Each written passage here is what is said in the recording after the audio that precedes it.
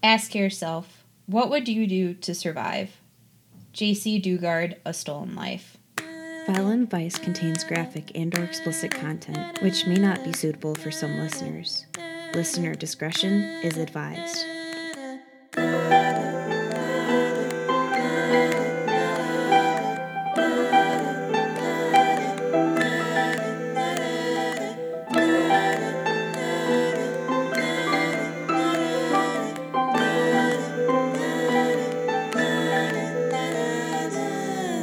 Hello, everyone, and welcome to Violent Vice, episode 53. My name is Audie Griffith. And I'm John. Hello. Hello. If you guys could do us a favor, hit that subscribe button, leave us a review. We'd really, really appreciate it. And check out our merch store. Our pins came in. They're up and at 'em, and we got t-shirts, we got tank tops, we got sweatshirts, and now we have pins. We do have pins. And yeah, they're pretty cool. So go check them out. violentvice.bigcartel.com. So yeah. All right. So from today's quote, the author is who we are talking about, J.C. Lee Dugard. She is from South Lake Tahoe. So we're heading back to the Reno, South Lake Tahoe area again today. Okay, Lake Tahoe. This is the episode we did where there's possibly just a graveyard of bodies on the bottom. Yep. We're not going too in-depth about Lake Tahoe. This just happened in the town of South Lake Tahoe. That's where, like, all the casinos and, like, ski resort and shops are and everything. Okay, the touristy part of Tahoe. Yeah. At the time, it wasn't as touristy, but it definitely grew since then. All right. Interesting. Yeah, so again, this is J.C. Lee Dugard. Some people say Dugard, but in interviews, it was Dugard, so we're going with that pronunciation. Ooh. All right. So I do want to give a warning, just for our listeners. I know that there's one in our credits and everything. This guy kind of gets into it. J.C. Lee Dugard, she has 2 books, one called A Stolen Life and one called Freedom, where she gets into more detail. We're going to kind of do like a light, not synopsis type stuff. Hell, it's not even that light because everything's kind of heavy, but we're going to try to give her justice in this and kind of go from there. But definitely trigger warning for our listeners, and just kind of proceed at your own risk on what you can handle. Okay, so, yeah, you've been warned, and now I've been warned. Now, if you're sticking with us, we're in this together. I believe in you. Do you believe in me? I hope so. Let's go. Yeah. So we're actually heading back to a time before both John and I were born. June 10th, 1991 is when this took place.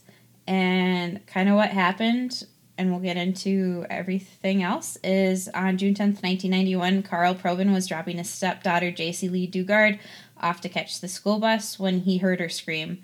They were in South Lake Tahoe, and although Probin tried to reach her on his bicycle, she was pulled into a strange gray sedan and disappeared. Some of Dugard's classmates witnessed this abduction as well. A man and a woman were seen, and the car was thought to be a 1980 gray two-tone Ford or Mercury sedan. They used a stun gun to incapacitate Dugard. JC was 11 years old at the time, and she was wearing her favorite pink outfit to school for a field trip. So, again, just kind of going into it, this is going to be a trigger warning. It does involve children. It does involve sexual assault and rape and everything. So, just, again, proceed with caution. Mm-hmm. Okay. We're ready. All right. So, who were the Dugards? J.C. Dugard's biological father, Ken Slayton, was not involved in her life, nor in the investigation or the kidnapping case following that. When Dugard was 7, her mother, Terry, married a carpenter contractor named Carl Probin and gave birth to Dugard's half-sister, Shayna, in 1989. And although Dugard was close to her mother and sister, she was never really that close to Probin. And in September 1990, Dugard's family moved from Arcadia, California to Los Angeles County to Myers, a rural town south of South Lake Tahoe. So this is just right outside of South Lake Tahoe, because they thought this was a safer community. So kind of like a suburb area of South Lake Tahoe. So search efforts. Within hours of Dugard's disappearance, local and national media coverage converged on South Lake Tahoe to cover the story. Within days, dozens of local volunteers assisted in the search effort, which involved nearly every resource within the community. Within weeks, tens of thousands of flyers, posters were mailed to businesses throughout the United States. Since Dugard's favorite color was pink, the town was blanketed in pink ribbons as a constant reminder of her disappearance and as a demonstration of support for her family by the community. Terry Probin founded a group called JC's Hope, which directed the volunteer and fundraising efforts. Cassette tapes of the song JC's Song, along with t-shirts, sweatshirts, and buttons were sold to raise money for poster materials, postage, printing, and related expenses for her search and rescue. Child Quest International and the National Center for Missing and Exploited Children were involved in the effort as well. A reward was offered, which was noted on the posters and flyers. The kidnapping case attracted nationwide attention and was featured on the June 14th, 1991 episode of the Fox television show America's Most Wanted. The ensuing months and years were a continuous effort of child safety awareness, fundraising events, and candlelight vigils marking Dugard's disappearance, keeping her story in the public eye and awareness. So some initial suspects in the case included Probin, her stepdad, as well as Ken Slayton, her biological father. Though they did not know each other, the biological father and Dugard, and Slayton had only had a brief relationship with Dugard's mother in 1979, not knowing that he had a child with that relationship. So they interviewed the bio dad as well as the stepdad. Okay.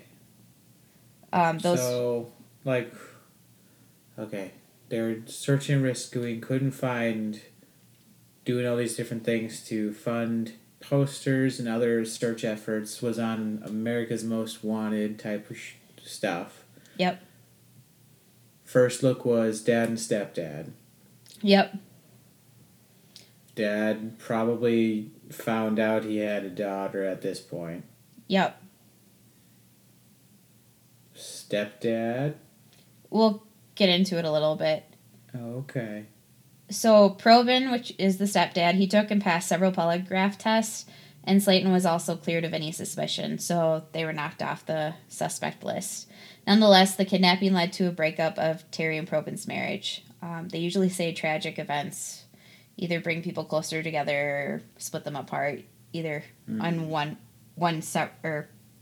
direction fully. Like either you make it together and you grow from it, or you don't. Mm-hmm. So, sadly, it was the latter. So, let's get into who was driving the car and background on the kidnappers. Although the kidnappers wouldn't be identified for approximately 18 years after the initial kidnapping, the couple driving the car were Philip and Nancy Garretto. This was not Philip's, the husband's, first crime. At the time of the kidnapping, he was on parole for the rape that occurred in 1976, and the 1976 rape included Garretto knocked on Katie Calloway Hall's door and asked her for a ride. She drove a short distance before he grabbed her. At that point, he handcuffed her, taped her mouth, and tied her to a storage warehouse in Reno, Nevada. Hall reported that he was talkative during the car ride. He talked a lot about Jesus and talked about his first wife, about how he was happily married, and the main reason he was doing this was because of a sexual urge, that he really enjoyed it, and he had done it twice before, the woman had said. She was sexually assaulted continuously over the course of 6 hours. The crime ended when a police officer noticed the car with California tags outside the storage unit, which he could see a light coming from. Although Garretto begged the victim to cooperate, she ran outside undressed and repeatedly asked the officer for help. Garretto attempted to explain that Hall was his girlfriend and that they were just having a good time. He was then arrested for kidnapping and rape. The U.S. government pursued the kidnapping charge while Nevada handled the rape. So it was a cross jurisdiction, meaning that she was kidnapped from California and brought to Nevada. Yeah, that would make things a little more complicated. All right, I'm more just following. This guy is not the stepdad, not the actual dad, just a random guy that they saw in the car that was driving the girl? Yep, this is just the random kidnapping. J.C. Lee Dugard's kidnapping was that 10% chance of just like of a stranger doing it. Of a stranger doing it. Okay. Yeah. After serving 10 years in Leavenworth Federal Penitentiary in Kansas, where he met and married his current wife, Nancy, Garretto was granted federal parole and moved to Northern Nevada Correctional Center in Carson City. So originally, what I saw from the ABC coverage of this case was that he was sentenced to 50 years, but only served 10. And then Nevada, he was sentenced to 5 to life, and we'll get into how he did. So this was like literally an eighth of his sentence. Okay. Or a fifth. And like it was more like he served some there and then he would serve some in Nevada is kind of what it sounds like. So it was 2 jurisdictions. So he was charged for the rape in Nevada and charged for the kidnapping that occurred in California. Oh, okay.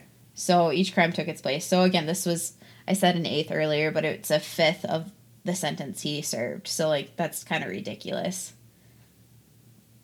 And this was an additional offense to what he had already been charged with. So this is the second time being charged with rape.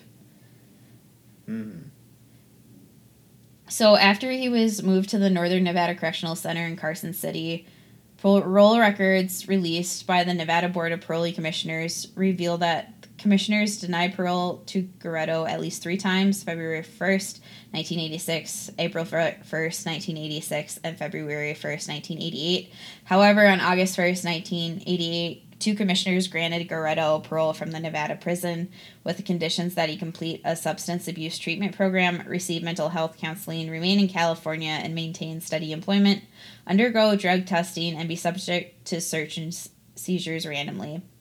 Also released was a risk assessment sheet that calculated how much time Garretto should serve based on 8 questions, including whether he had prior convictions. He had 2 or more previous convictions that were not detailed at this point, and if a weapon was used during the commission of the crime, one, however, was not, he would, and if he was over 18 when he committed the offense. The numbers are then added up, and Garretto was calculated to be a moderate risk who should serve about 10.5 years in prison. He served 11 and was released to his mother's home in Antioch on August 26th, 1988. So again, 11 out of the 50 years charged. And this was because the parole board granted him parole early because he was a quote-unquote model prisoner. But still a high risk. Yeah. Like to put moderate risk, which means like he's not a risk while in prison, like in terms of like a riskiness in general, but there's a decent chance he would be out of prison. So I guess, I don't know. I feel like with the multiple ones, then I would say that he would have to be under house arrest for some time, but that's my opinion. So in the ABC documentary, he had like an electric monitor device that showed him where he was, and it like pinpointed him in his house as well as his yard. However, we'll get to how messed up it was on the random searches and whatnot, and how many times JC could have been rescued, but they just didn't check the backyard where he was spending most of his time. I feel so bad for JC because there's so many ways that the government failed in doing this. So kind of getting back to JC. Now, this wasn't covered in the article, but on the ABC documentary that I watched, she described that she was in and out of consciousness after being tasered and brought into the car.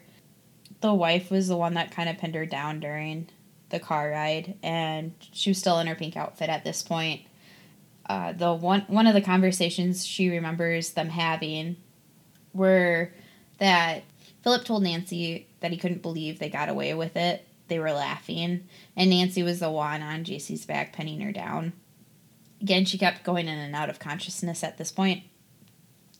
Upon arriving at the Garretto's home in the unincorporated island of Antioch, the Garrettos took Dugard, undressed her, and then wrapped her head in a blanket and they carried her behind their house where they had constructed a series of dilapidated tents and sheds. Garrido was placed Dugard inside a tiny shed that had been soundproofed for his quote-unquote recording. It's Garrido. So, Okay, I'd say Garrido. To put it better, I'm going to just switch the names to Philip and Nancy from now on. Okay. Just because my pronunciation is bad. That's okay. But, so, in the car, did they went back to California? Yeah, they lived approximately 2 hours away from South Lake Tahoe. So, he tasers this girl. His wife holds her down. They get out of there. They're freaking out that they actually pulled it off. And then they just shove this girl in the back of a shed that's like run down and stuff. Yeah, it's a dilapidated shed that he's soundproof for his quote-unquote music recording. Oh my god. Yeah. So Philip had placed Dugard inside a teeny shed that had been soundproof. Dugard later stated in her memoir in an interview with ABC News that upon arrival, Philip handcuffed her and left her naked in the shed, with which he bolted, then shut, warning her that he trained Doberman pinschers outside the shed and they would attack her if she tried to escape. Right after the abduction, Philip forced Dugard to shower with him, which was the first time she had ever been exposed to an unclothed man. Again, she's like only 11 at this time. That's terrible. Yep. During her first week in captivity, JC remained in handcuffs, her only human contact being with Philip Garrido, who sometimes brought her fast food and talked to her.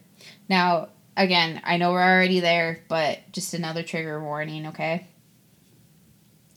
He provided a bucket for her to use to relieve herself, and a week after the kidnapping, Philip raped the still handcuffed Dugard for the first time.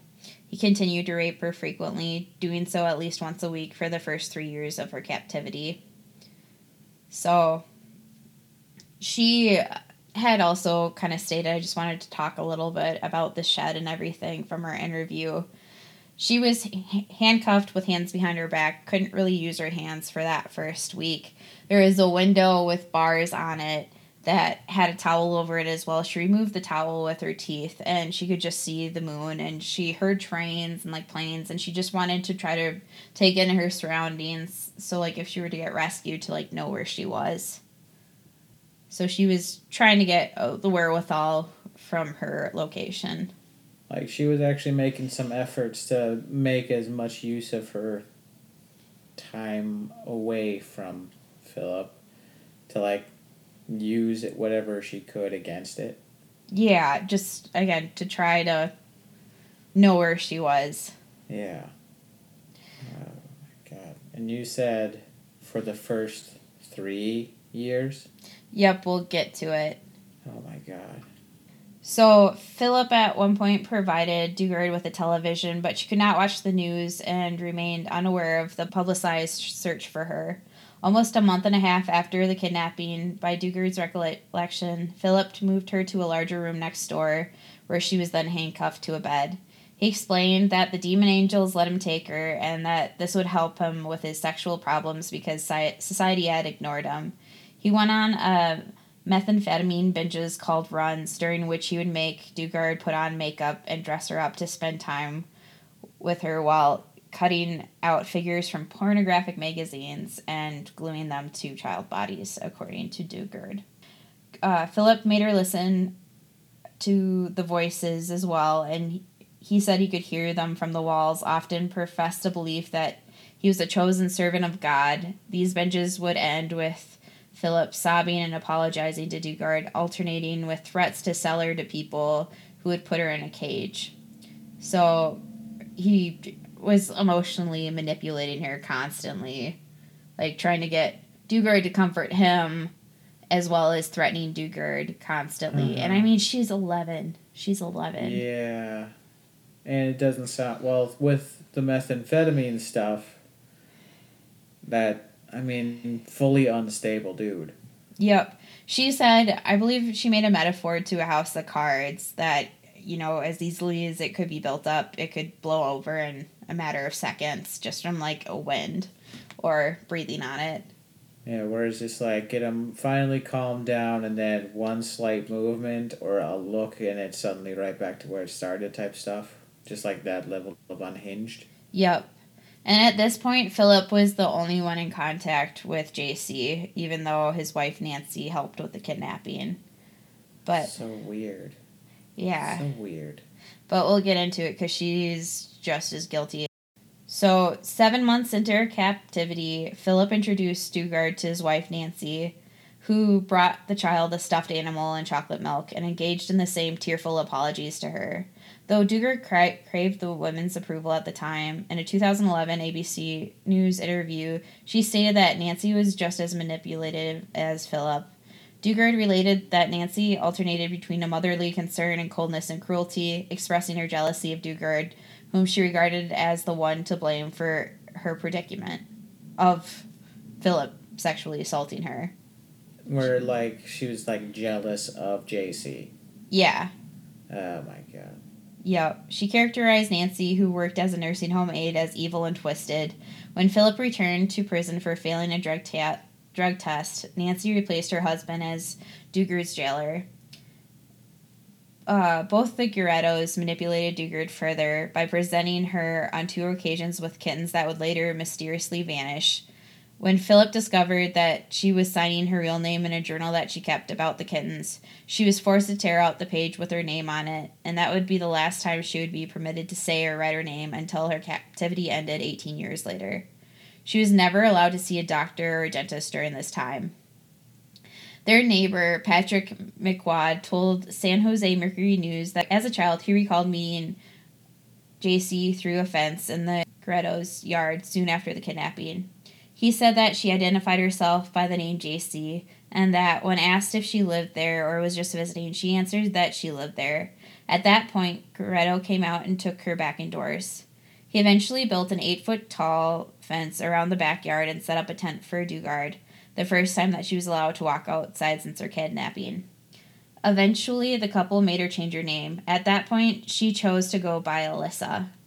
So they not only, were raping her and torturing her and everything, they made her change her name too. Just change everything about herself. Just, fully removed her from her previous life as much as possible, so once whatever happened, they were done, there was nothing for her to go back to. Pretty much. They tried to, just control every aspect of her life. Yeah, it's just, I don't know what kind of crazy this is. This is ridiculous.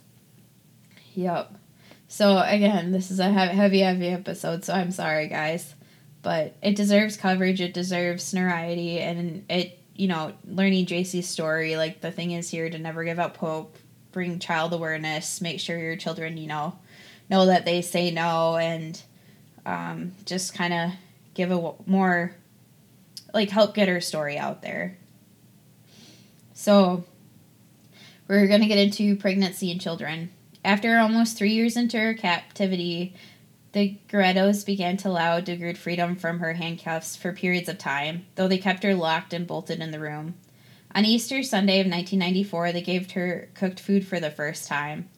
The couple informed Dugard that they believed that she was pregnant.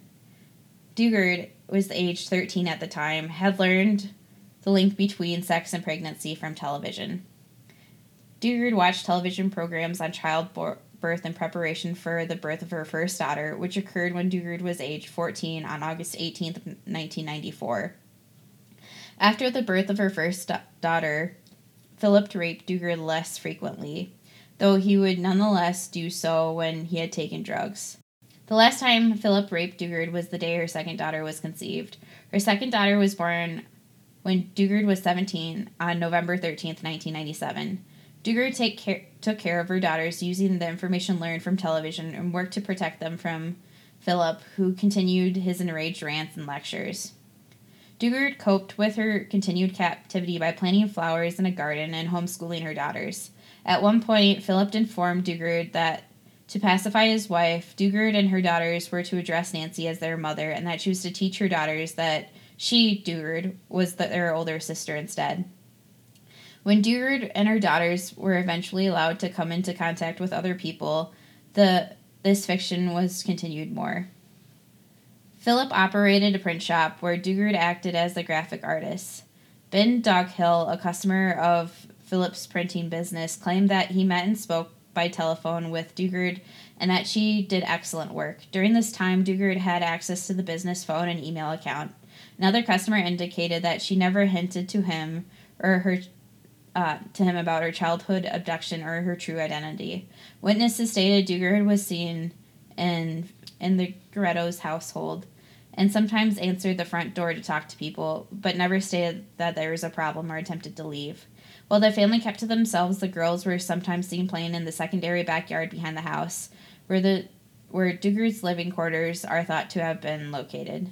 Again, a tent in the back. The private area of the backyard included sheds, one of which was used as a recording studio, in which Philip recorded himself singing religious theme and romantic country songs, 2 homemade tents, and what was described as a camping-style shower and toilet. Okay, quick recap Yes. of everything with that. She had her first daughter when she was 13, a second daughter when she was 17, was raising them on her own, was forced to tell the daughters that Nancy, the woman who kidnapped JC, was their mom, and she was just a sister. Yep. Due to Nancy's, jealousy and everything. Yeah. And then she began working at a printing shop.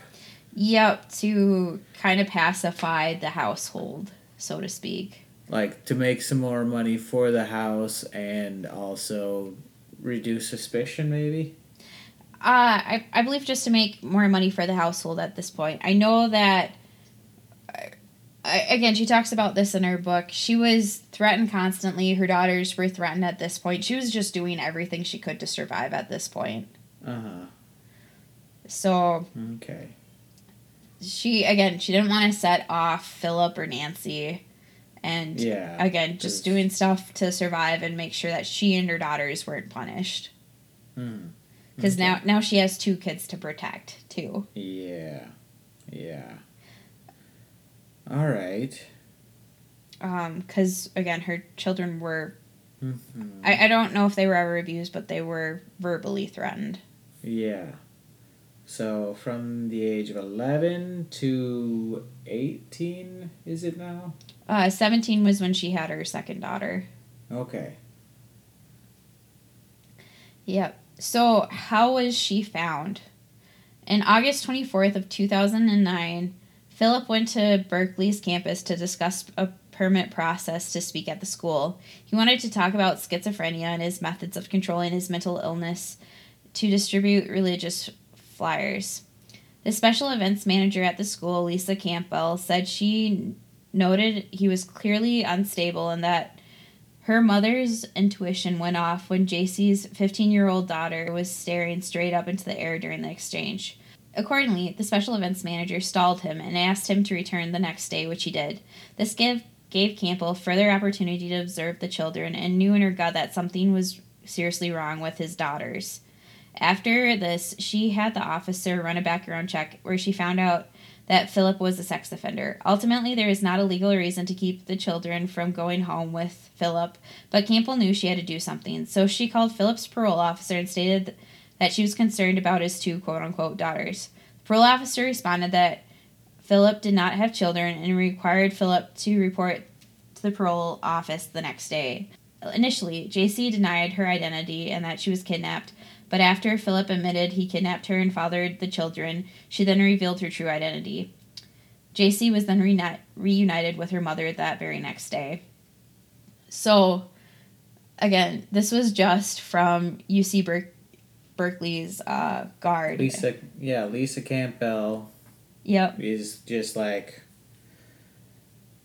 Special events manager Lisa Campbell. She was the one that broke this case wide open. Okay, so Philip just shows up wanting to hand out flyers and talk about his schizophrenia while he brought his daughters with? So he was looking to speak at the school about mental health and his schizophrenia. And yes, he brought his daughters with. So this was just, again, and she just got like a vibe that like something's off about the daughters, and like he's talking about having schizophrenia. He seems unstable. He brought his kids. Yep. What is going on? Yep. So she required him to come back the next day to observe the kids more, and then that's when she reported Like she everything. basically Googled him to figure out who is this guy, why does he want to do this? He's that. And then she was just kind of just doing a basic CPS. I don't know if these kids are okay or not. Maybe it's best to send somebody to check. And they were just like, what kids? He doesn't have kids. Yeah, well, like, she found out that he was a sex offender and then found his parole officer and then called him. So, yeah, that's how it kind of broke open. And the thing that pisses me off, and I'm sure JC too, so they talk about this in the ABC News coverage documentary. I believe the one that was 5 years ago. They just did a new one after the 30th anniversary of her kidnapping last year in 2021. But the 5 years ago one, she talked about how he had 66 checks where parole officers came and like swept the house, and they never once checked the backyard where they would have found her during the time that she was kidnapped. 66 times. And again, he had the ankle monitoring bracelet, and so they saw that most of his time was spent in the backyard, and they never did anything about it. That's got to be really frustrating. Yeah. Very frustrating. They also tried to get comments from the parolee board and everything on why he was let out so early after being a second-time offender, if not a third-time offender, as well. And, like, just basically all the ways the state failed JC. Just, like, how many red flags were ignored and everything like that. Yeah, or if they would have, like, gone one step farther and actually done their due diligence. Because the neighbors also reported to the officer that they believed that kids were living outside, and like officers came to check, but they only stopped at the front door, had a conversation with Philip, and then just left without even checking the backyard. So like there's a lot that just like, we told you they were living outside. Did you look outside? Nope. No. Yep. The fuck. Yeah. So at least 18 years later, she was found. Her and her daughters are safe now, but let's get to the trial and sentencing. So Nancy and Philip both pled guilty to charges of kidnapping and rape. Philip was sentenced to 431 years, and Nancy was sentenced to 36 years to life. In a statement read by the courtroom, JC said to her kidnappers and abusers that she chose not to be here today because I refuse to waste another second of my life in your presence. So let's get into JC now, life after this tragedy. Still, though, that's good for her. Yeah. I am so inspired, or not inspired, but so in awe of this woman, because she rose above this. Like, she wrote her 2 books, she is coping well, she still is raising her 2 daughters and loves them. Just like she became a strong woman through very, very thick adversity would be the nicest way of saying that. She kept her sanity. Like, she was there to protect her daughters, and like she still made it through this, and she's still fighting. So it's yeah. I mean, like, that's how many do you think would have just given up within the first year? I know. And like, again, she gave 2 unmedicated births in a backyard to children and still was okay to, like, I'm sorry, giving birth is traumatic. Like, it's... And both as a teenager. 13 and 17 years old, or 14 and 17 years old. That's insanity.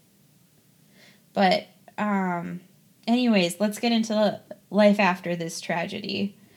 So, an investigation was launched into the parole office in California for failure to monitor Philip appropriately. In a scathing report, more than a dozen opportunities to find JC were missed. The report stated, while it is true that Philip's California parole was never officially violated, our review shows that Philip committed numerous parole violations and that the department failed to properly supervise Philip and missed numerous opportunities to discover his victims. Opportunities to find JC that were missed include the first big mistake was made by the U.S. Parole Commission, which released Philip from prison January 20th of 1998 when he received a 50-year federal sentence. The next failure was early termination of the federal parole. The U.S. Parole Commission granted Philip early termination of his federal parole on March 9th, 1999, basing its decision on his clean record. At the time, U.S. parole agent wrote Philip a letter thanking him for his cooperation, according to the parole documents released to the media last year. The CDCR, California Department of Corrections and Rehabilitation, failed to adequately classify Philip, giving his history as a violent sexual predator, and thus failed to supervise him appropriately. He was classified as low risk and instead of a high risk, which he was.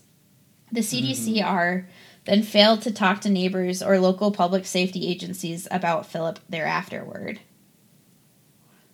Okay.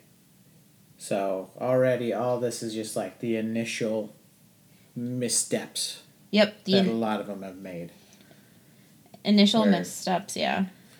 Because I don't know if like state and federal sentences are different, but like federal is like across state borders, so like it should be upheld no matter which state he's in. It should have been a stricter sentence, and he shouldn't have gotten off as lightly.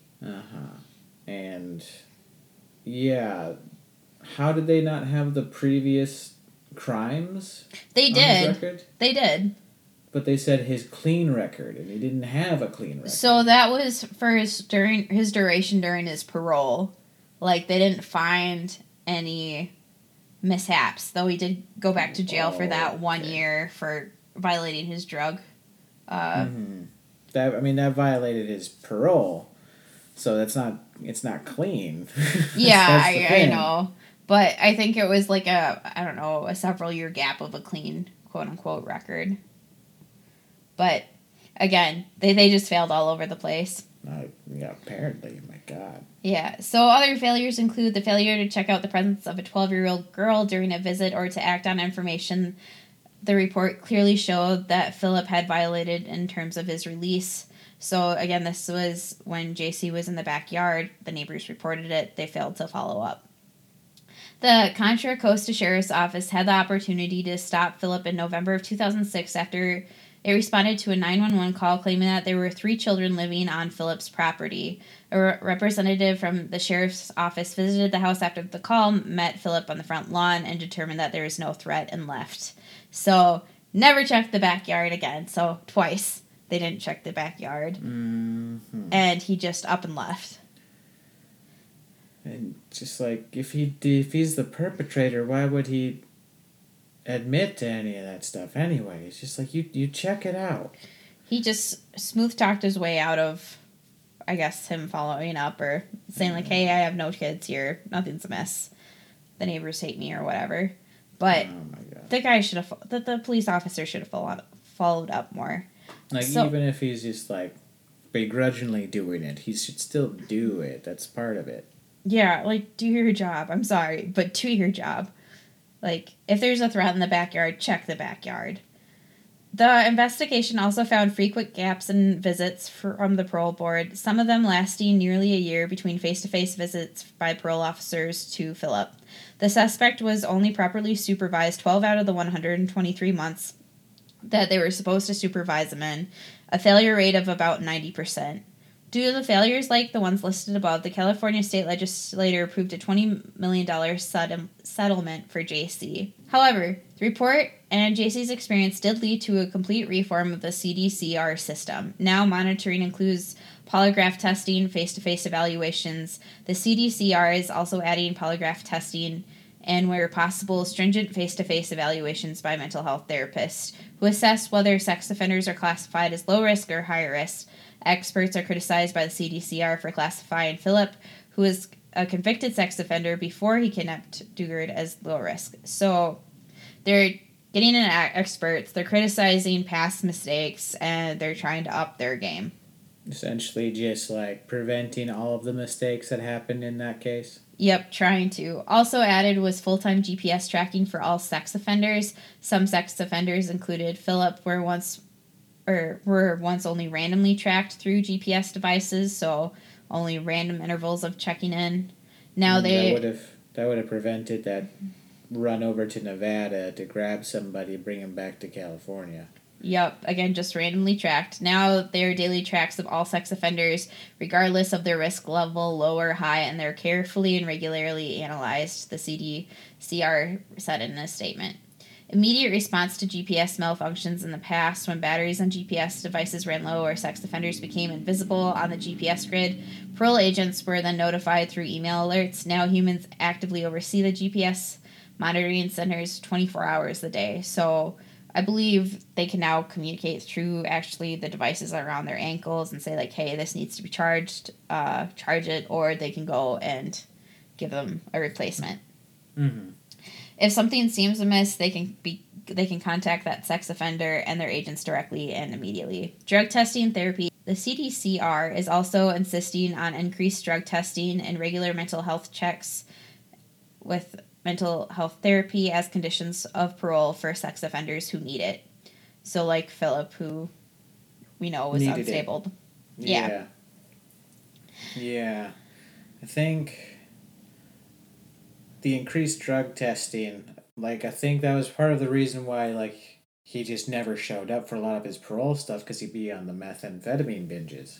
Well, they never followed up. They never checked in. He didn't violate his parole. They said he didn't violate it. They just never followed up.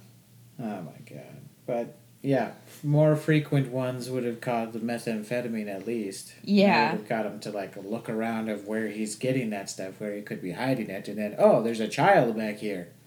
Yeah, again, they did sweeps. They if they just would have looked in the backyard, they would have saw.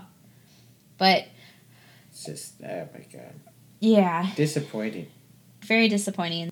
J.C. Dugard also sued the federal government for alleging federal parole officials should have revoked the abductor's parole well before he kidnapped her, but also failed to do their jobs. However, this lawsuit was dismissed. The dismissal was upheld by an appellate court in 2016. So they're not taking their blame for their mistakes. And they made a shit ton of mistakes, as described above. They did pay her $20 million for that mistake. That was the state of California, not the federal government. Yeah. Okay. That's okay. Yep. Again, state government, she got 20 mil. Federal government, she got nothing. So, kind of moving on to her personal life. From AE True Crime Stories, 10 years after her rescue, JC's life had changed dramatically. She immediately reunited with her mother, Terry Probin, fulfilling one of her dreams for the future. JC had written down in 2006 while she was still a captive trying to survive. In her journal, she, made dreams for the future list of all the things she wanted to do, all the people she wanted to help. She had, come up with a bunch of these organizations and just had written down dreams that she wanted to do. Sort of like a mix between of just what is that? A bucket list? A bucket list, and then there's a different one, like a something board, like a goals board, a motivation board, something like that, where it's just it's not so much a bucket list, it's more of just things I want to achieve. Not just go and do, but something I want to get done. Yep. For something. It's not for me, it's just I feel like this needs to get done. It's more of a selfless bucket list. Yep. I think they're called materialization boards or something like that. It's it was, all I know is a board. Goals that you want to vision board. Vision board, thank you. Vision board, that's what it is. Yeah. So she checked off almost all of her other dreams on that list as well. She's seen the pyramids in Belize, ridden a hot air balloon, learned to drive. She swam with dolphins. She's taken a train ride. She learned to sail on an old-fashioned sailing boat. She's gone horseback riding, ridden a best-selling book, A Stolen Life and Memoir, in 2011. She's also done some things she may have never imagined, like start a foundation. She saw Lady Gaga and Beyonce in concert as well. So she started this new life, and she reunited with her family. It has been joyful, but also very difficult. JC and her daughters were traumatized by their captivity, and they required therapy and support to help them acclimate to their new lives. Using a clinical service called Transitioning Families, JC began to build a home for herself and her children away from the rapist who had fathered them, along with his complicit wife who forced the girls to refer to her as mother. A lot of this therapy was built around interacting with horses, giving JC and her daughters a chance to learn how to ride them. Slowly, JC began to move through life milestones that Philip and Nancy had stolen from her and her children.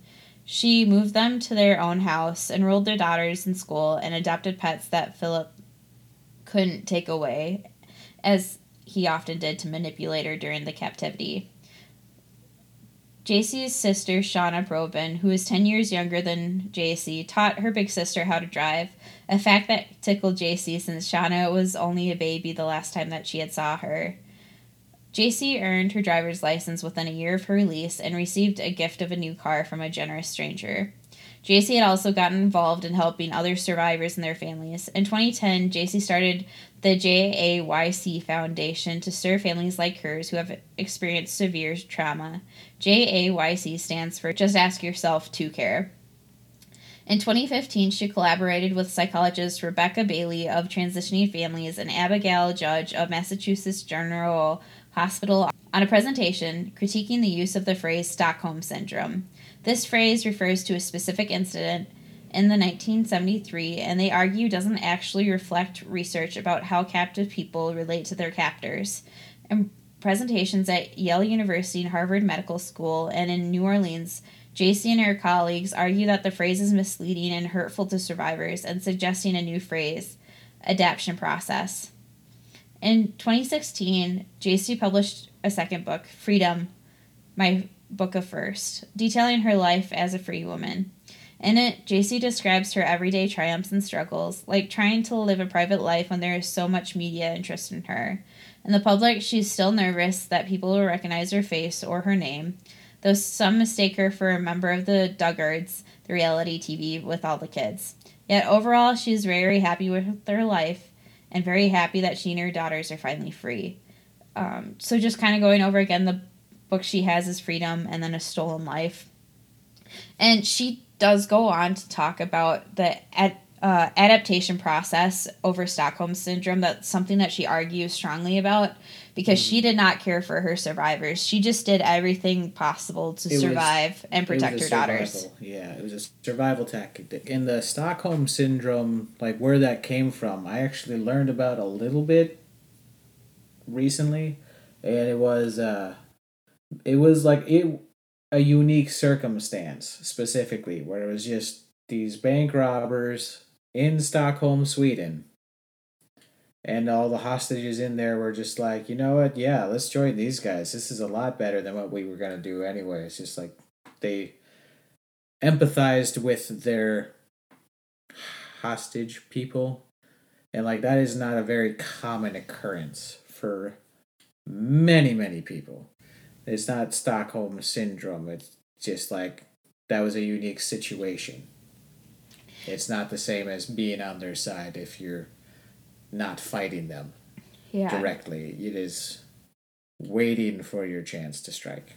So, like, just kind of relating to JC's case, like, a lot of people have criticized her in the past, well, like, why didn't she think about running away when she was, like, working at the company or when she was out with her daughters and everything? And that was because she was so threatened that she thought that harm would come to her and her daughters if she were to escape. Like, she was still just doing everything she could to survive the moment, survive the day, and not anger Philip and Nancy, who still controlled her while she was out doing things. Like, her daughters went to the university. She wasn't allowed to go. It was just her daughters. Mm-hmm. So, again, she had limited freedom, and her daughters had limited knowledge of the outside world. Oh, yeah.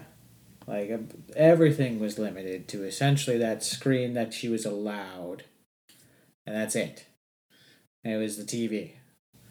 Yep. That's all she had from essentially being an 11-year-old. And she only had the 5th grade education at the time too. Like she was not schooled, and she was teaching her daughters what she knew as best as she could. It's just like this is asking a lot of a person, and it's. Again, she was just fighting every day to survive, and I highly recommend her books. Again, they're Freedom in a Stolen Life by J.C. Lee Dugard. And they're really good books. And if you have time, watch the ABC interview with her. It's done really, really well.